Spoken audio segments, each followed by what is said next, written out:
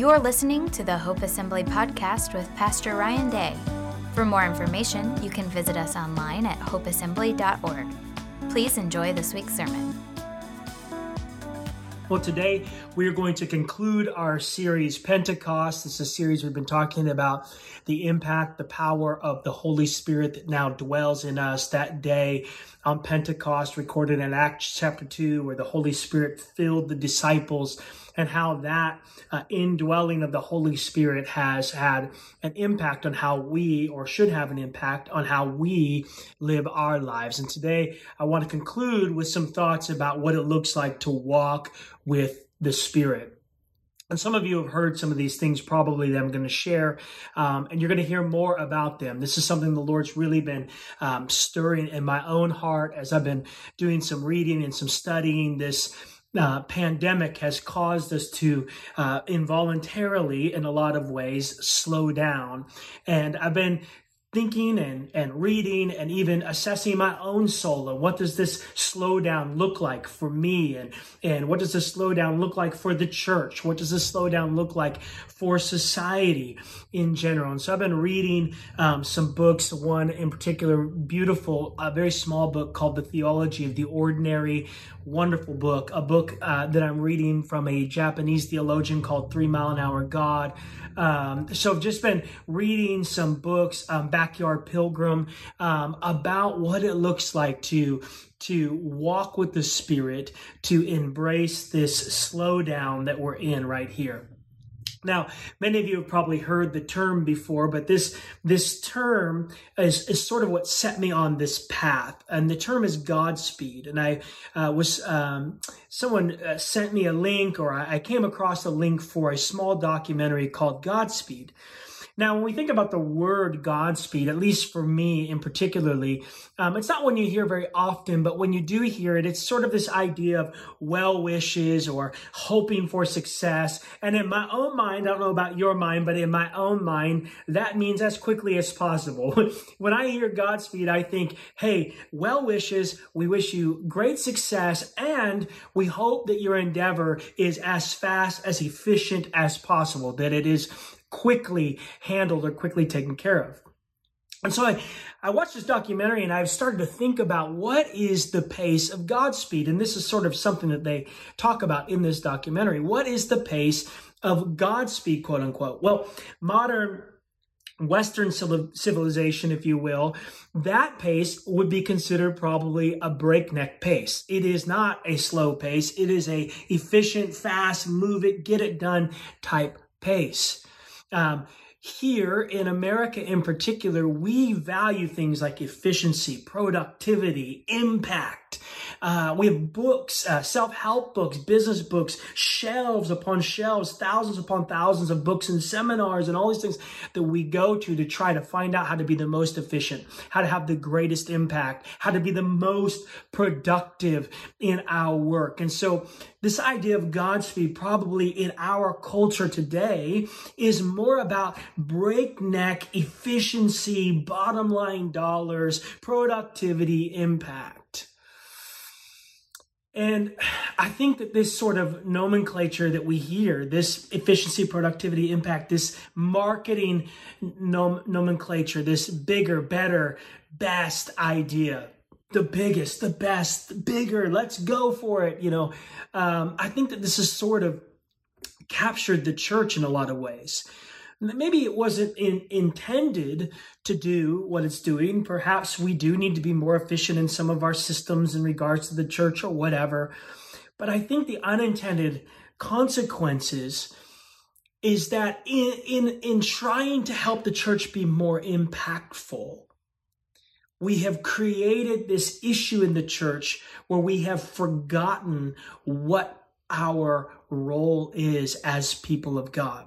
What do I mean by that? Well, we've intended to drive people towards impact, even in the church. Make your life count, your best life now, be radical, be extraordinary. We use all of these sort of superlatives and terms. And what has happened is potentially we've created this idea of impact idolatry, that we've gotten so caught up in the idea of being bigger and better and best and more efficient and more productive, even in the church, that we've begun to worship this idea of impact itself. Is it possible that in our American way of striving to be quote unquote impactful, that we have forgotten the call as Christians, as believers, is to be imitators? Now, imitation is a slow process. Imitation is a slow process. And I think if we get too carried away with trying to make an impact, we forget that the goal for the Christian is not necessarily impact. The goal for the Christian is to be an imitator of Christ. And yes, as we imitate Christ, that will have an impact on our community, most definitely. But if we get those two things reversed, we will become idolatrous people who worship impact rather than worship Jesus and imitate Jesus, and then see the fruit of our worship being impacting our neighbor. I hope this makes sense. And so this Japanese theologian presented this idea. So Godspeed in our culture is like a breakneck, efficient, productive speed. It's an impact speed. But what if Godspeed really for the Christian is only 3 miles per hour? 3 miles per hour, which is the average pace a human walks. And I've mentioned this before in some things that I've talked about. We talked about it Wednesday night as we gathered informally together. What if Godspeed is 3 miles per hour, the average pace a human walks? Now, this idea comes from the Japanese theologian who passed away in 2009. His name is, I might be butchering this name, but his name is Kosuke Koyama. Kosuke Koyama. And he wrote a book called 3 Mile an Hour God. And here's what he says, or at least a quote about this idea in his book, 3 Mile an Hour God, that says this: God walks slowly because he is love. At 3 miles an hour. It is the speed we walk, and therefore it is the speed the love of God walks. I've been meditating on this idea. I think that it is such a beautiful idea. And I think that it's fitting as we wrap up this series on the Holy Spirit and we talk about what does it look like to walk with the Spirit? What does it look like to walk with the Spirit? Well, let's talk about that idea with this framework of God's speed. This idea of this God walking slowly, this 3 mile an hour God, it's not foreign to Scripture.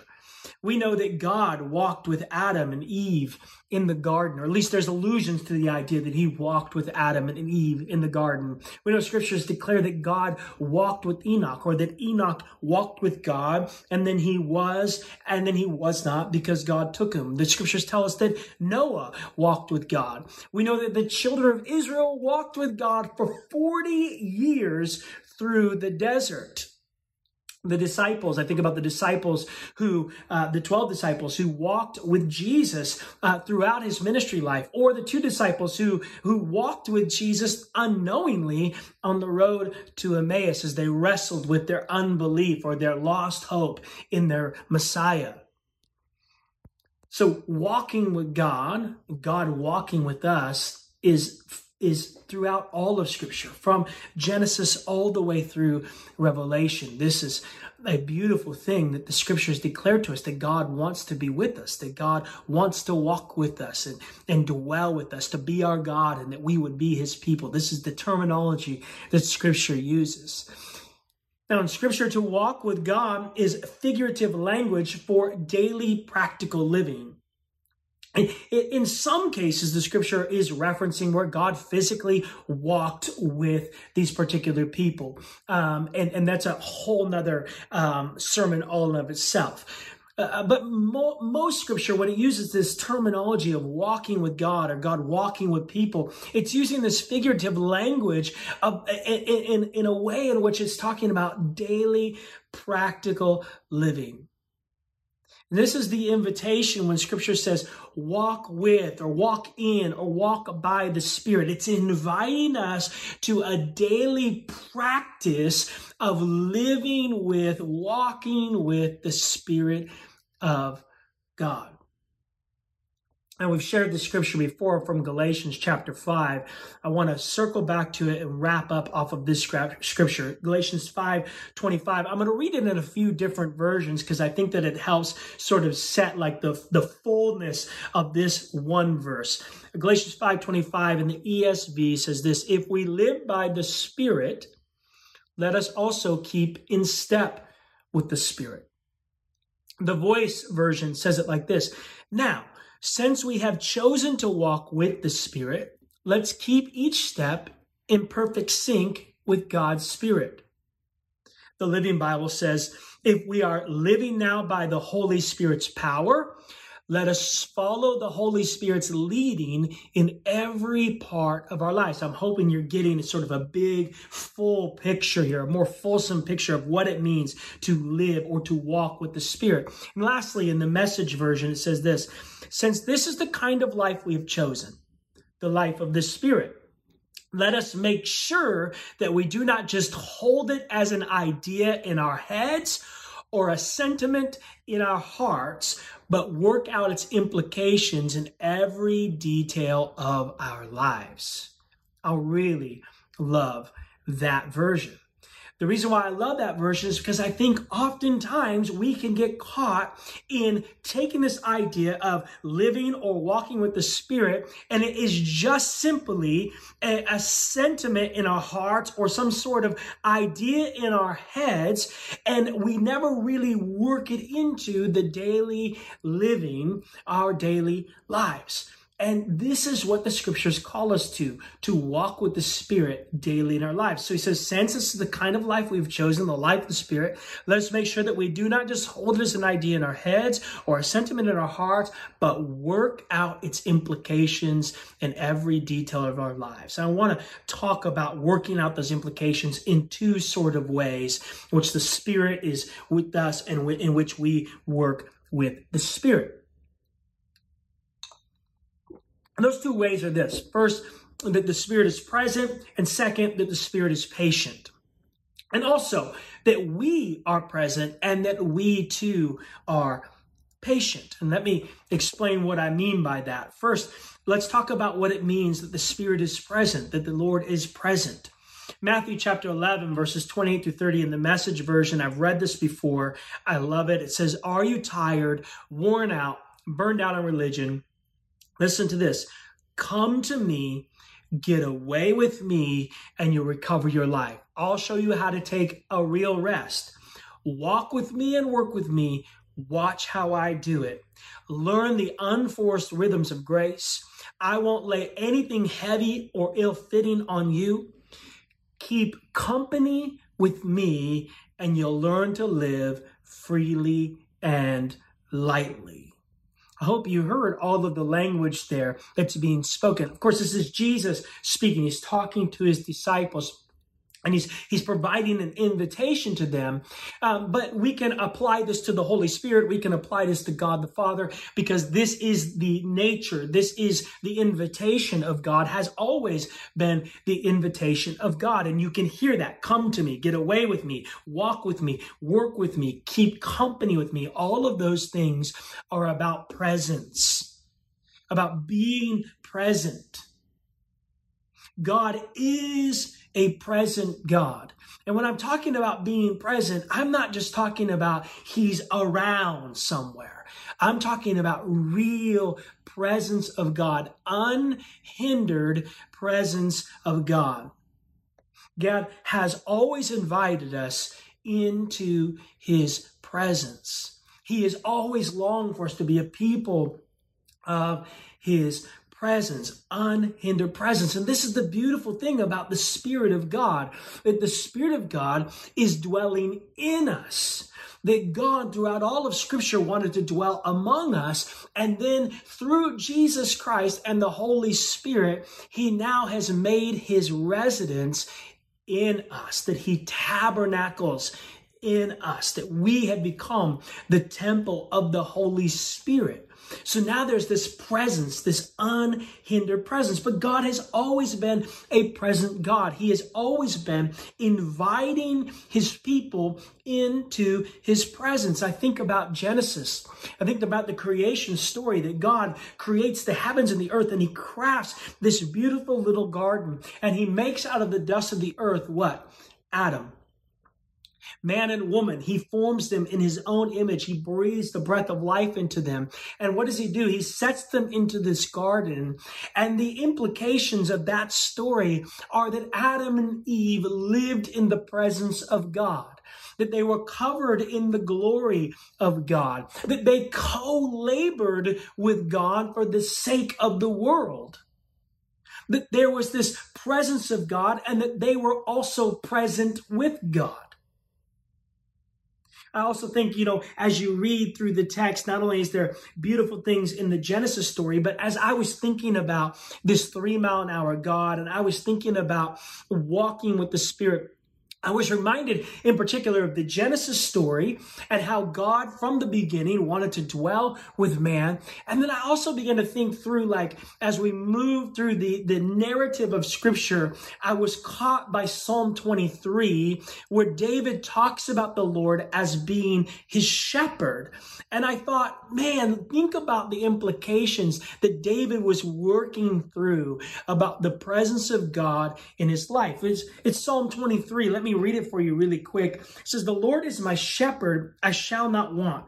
He makes me to lie down in green pastures. He leads me beside still waters. He restores my soul. He leads me in paths of righteousness for his name's sake. Even though I walk through the valley of the shadow of death, I will fear no evil." Why? "For you are with me. Your rod and your staff, they comfort me. You prepare a table before me in the presence of my enemies. You anoint my head with oil. My cup overflows. Surely goodness and mercy shall follow me all the days of my life, and I shall dwell in the house of the Lord forever." I shall dwell in the house of the Lord forever. You are with me, I shall dwell. You are with me, I shall dwell. Do you see the idea of presence here?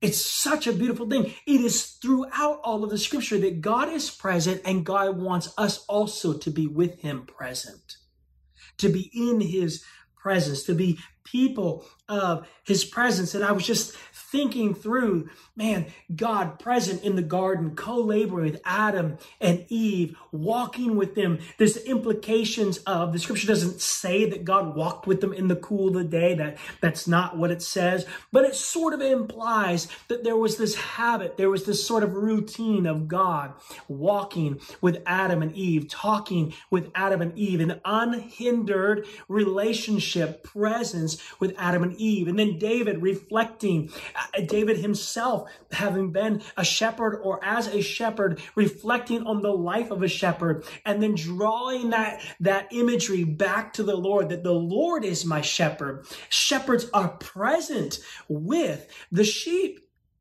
Shepherds walk among the sheep. He says, I shall fear no evil, for you are with me. David is saying, God, your presence is with me as a good shepherd. So this idea, God has always invited us to be in his presence. So when we say walk by the Spirit, we're talking about this unhindered presence of God in us, and us being attuned to that presence and being present to that presence of God. I mean, no, we can be in a room and not be in a room. We can be among friends and not actually be present with our friends. We can be distracted. We can be hindered by all kinds of things that are going on in our lives. And so the call here, what we're talking about here as we wrap up this series, is that the Spirit of God is present, and that we also need to be present to his presence, an unhindered relationship of presence. To walk with the Spirit is to live present with God, unhindered. We recognize that the Spirit is present in all that we do, and we choose to also be present to what the Spirit is wanting to do in us and through us.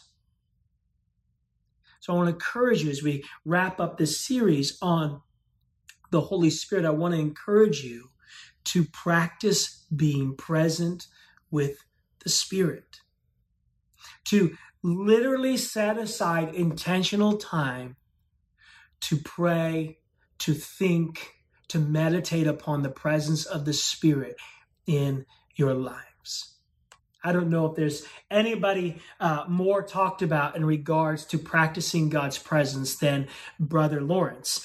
And Brother Lawrence said it like this: I cannot imagine how religious persons can live satisfied without the practice of the presence of God.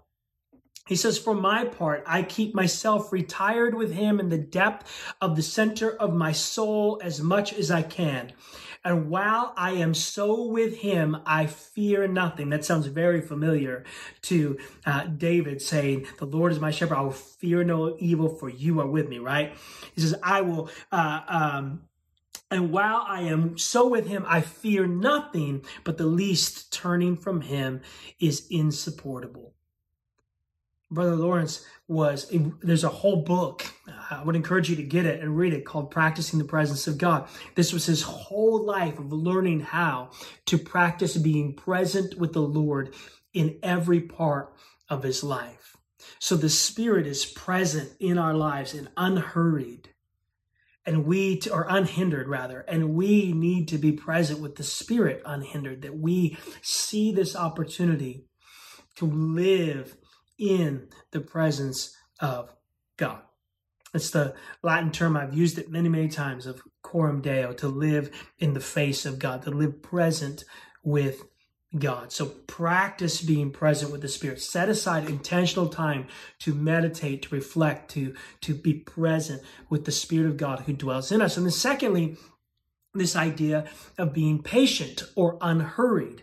Romans 12:1 in the Message version says, so here's what I want you to do. God helping you. Take your everyday, ordinary life. I love that. Your ordinary life. You're sleeping, eating, going to work, and walking around 3 miles per hour. I added that part. 3 miles per hour, walking around life, and place it before God as an offering. So the second thing that I want to wrap us up in this series on is that the Holy Spirit, or God, is patient. Unhurried. That's what I mean when I'm saying patient here, that he's unhurried. You and I, we've all been around people who are unhurried in life, who are just content to be present, right? They seem like they have nothing else on their calendar. They've got nothing else scheduled but just to be present. I am trying to practice this. I am not very good at being present. I am not very good at being unhurried and patient. This pandemic has forced me in a lot of ways to slow down and sort of think through what it looks like to be unhurried and patient. God is patient. He's unhurried. God has always been a patient God. He says that he is patient, that he is slow to anger, that he is unhurried in the work that he is doing. Again, I think about Genesis as God places Adam and Eve in this garden. And there's no indication that God is concerned about their efficiency, that God is extremely concerned about their productivity or the impact. Yes, God asked them to do the work of being fruitful and multiplying, but that is an unhurried process. When we talk about even the garden and in Psalm 23, the shepherding, both of these things, the working of the ground and the shepherding of the flock, are both patient and unhurried things. They are not things that we rush. They are not about productivity and impact. They're about slow processes of change and transformation. And so we see that in the garden, that God is not concerned with or hurried with, that he would walk with Adam and Eve in the cool of the day, that he would co-labor with Adam and naming all of the animals, that he would give them this work to do with their hands, to beautifully work the soil, to sow and to reap, harvest. All of those things take time. God has always been a patient God. I think about the idea or the imagery that David uses of the shepherd. I don't know if you've ever come across, it's very rare probably here in America to come across a shepherd, but I remember when I was in Albania, not this last time, but the first time I went for a run up the mountain. And as I was coming back down, there was a shepherd, and he was shepherding his flock. And I just remember, it struck me, I took a couple of pictures. I can show them to you if you'd like, but I took a couple of pictures of this shepherd. And I just remember seeing him and thinking to myself, he is in no hurry to get anywhere. He's moving at the pace of the sheep. He's walking with them. He's not driving the sheep. A good shepherd doesn't drive the sheep. A good shepherd walks among the sheep. A good shepherd is unhurried. David said this about the Lord. He is a good shepherd, that he says, I shall not want. He makes me to lie down in green pastures. That doesn't sound like a hurried life. He leads me beside still waters. That's an unhurried life. He restores my soul, leads me in paths of righteousness. All of these ideas are unhurried. They're patient ideas. Calm, still waters, green pastures, lying down in green pastures. To walk in the Spirit is to live patiently in God's presence, unhurried. God is not in a hurry with us, and we have to learn how to not be in a hurry with God. As I said earlier, some of the nomenclature of marketing that has captured the church, this idea of the biggest, the best, the greatest, the impact, the efficiency, the productivity, all of these kind of things has sort of captured us, and it's created this sort of chaos in our hearts, this frenzied pace that we're running at that's untenable. We can't keep up with it. It's why we see so much burnout. People burn out from their careers. People burn out in the church. People burn out. Why? Because they're carrying a pace that cannot be sustained. And so when we walk in the Spirit, we need to learn how to walk in an unhurried presence of God. That's why I love this Message version where it says that we take our everyday, ordinary life. There is so much to every single one of our lives that is ordinary, and you need to know that's okay. God is not expecting every moment of your life to be productive, every moment of your life to be extraordinary, every day to be Friday. He doesn't ask for that. He doesn't want that. What God wants is our everyday, ordinary life. Sleeping. Look, God is a God of naps. He is okay. He wants you to take naps. Jesus was napping in the boat with the disciples when the storm blew up. God is okay with you taking rest for yourself. And he delights in your rest. He delights in the heart that is patiently, unhurried in his presence. You're sleeping, you're eating, you're going to work. And I love this. You're walking around life. God wants to just walk around the block with you. God just wants to spend time with you in an unhurried, patient way. We recognize that the Spirit is patient in leading and guiding us, and we choose to wait patiently, to live patiently under the direction of the Spirit, submitting, listen, even our most mundane moments as an offering to God. I want to encourage you to walk with the Spirit. I want to encourage you to have a life that sort of is this daily, practical living with the Spirit of God, in the presence of God, patiently, unhurried before Him. secure in his presence.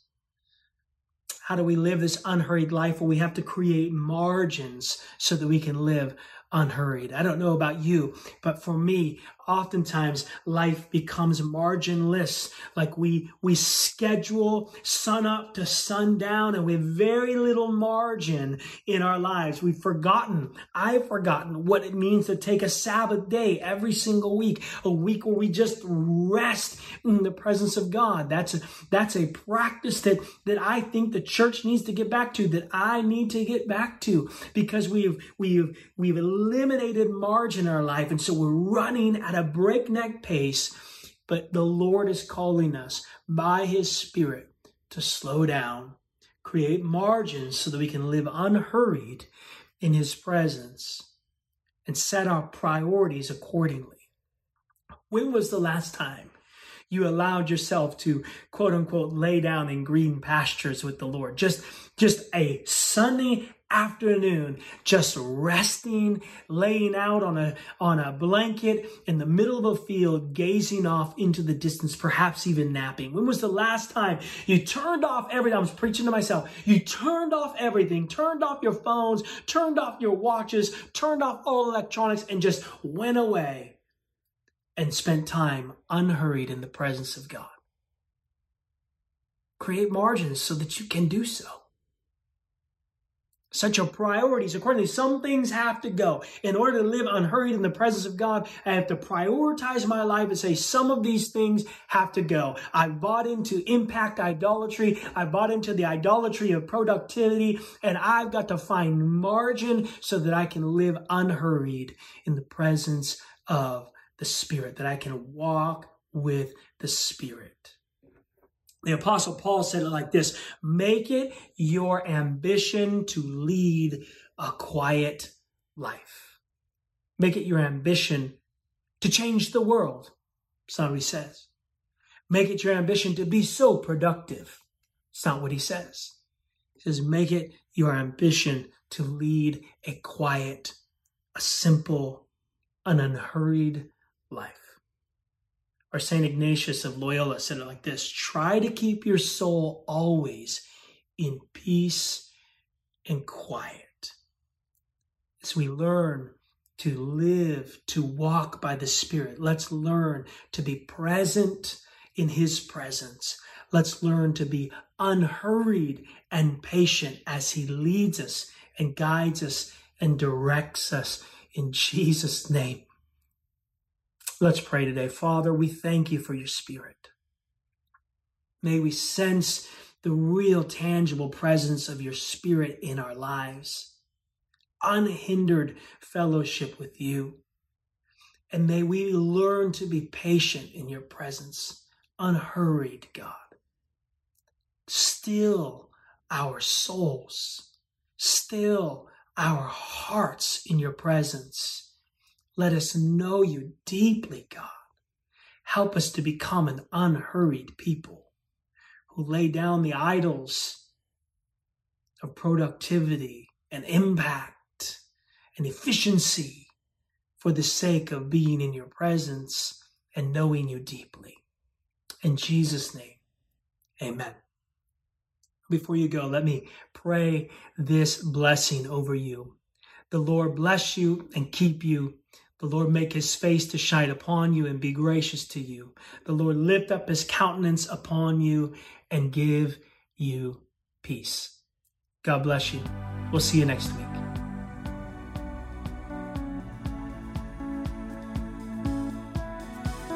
Thank you for listening. It's our desire to lead people to know Christ and to make him known. If you'd like to support the ministry of Hope Assembly, go to hopeassembly.org.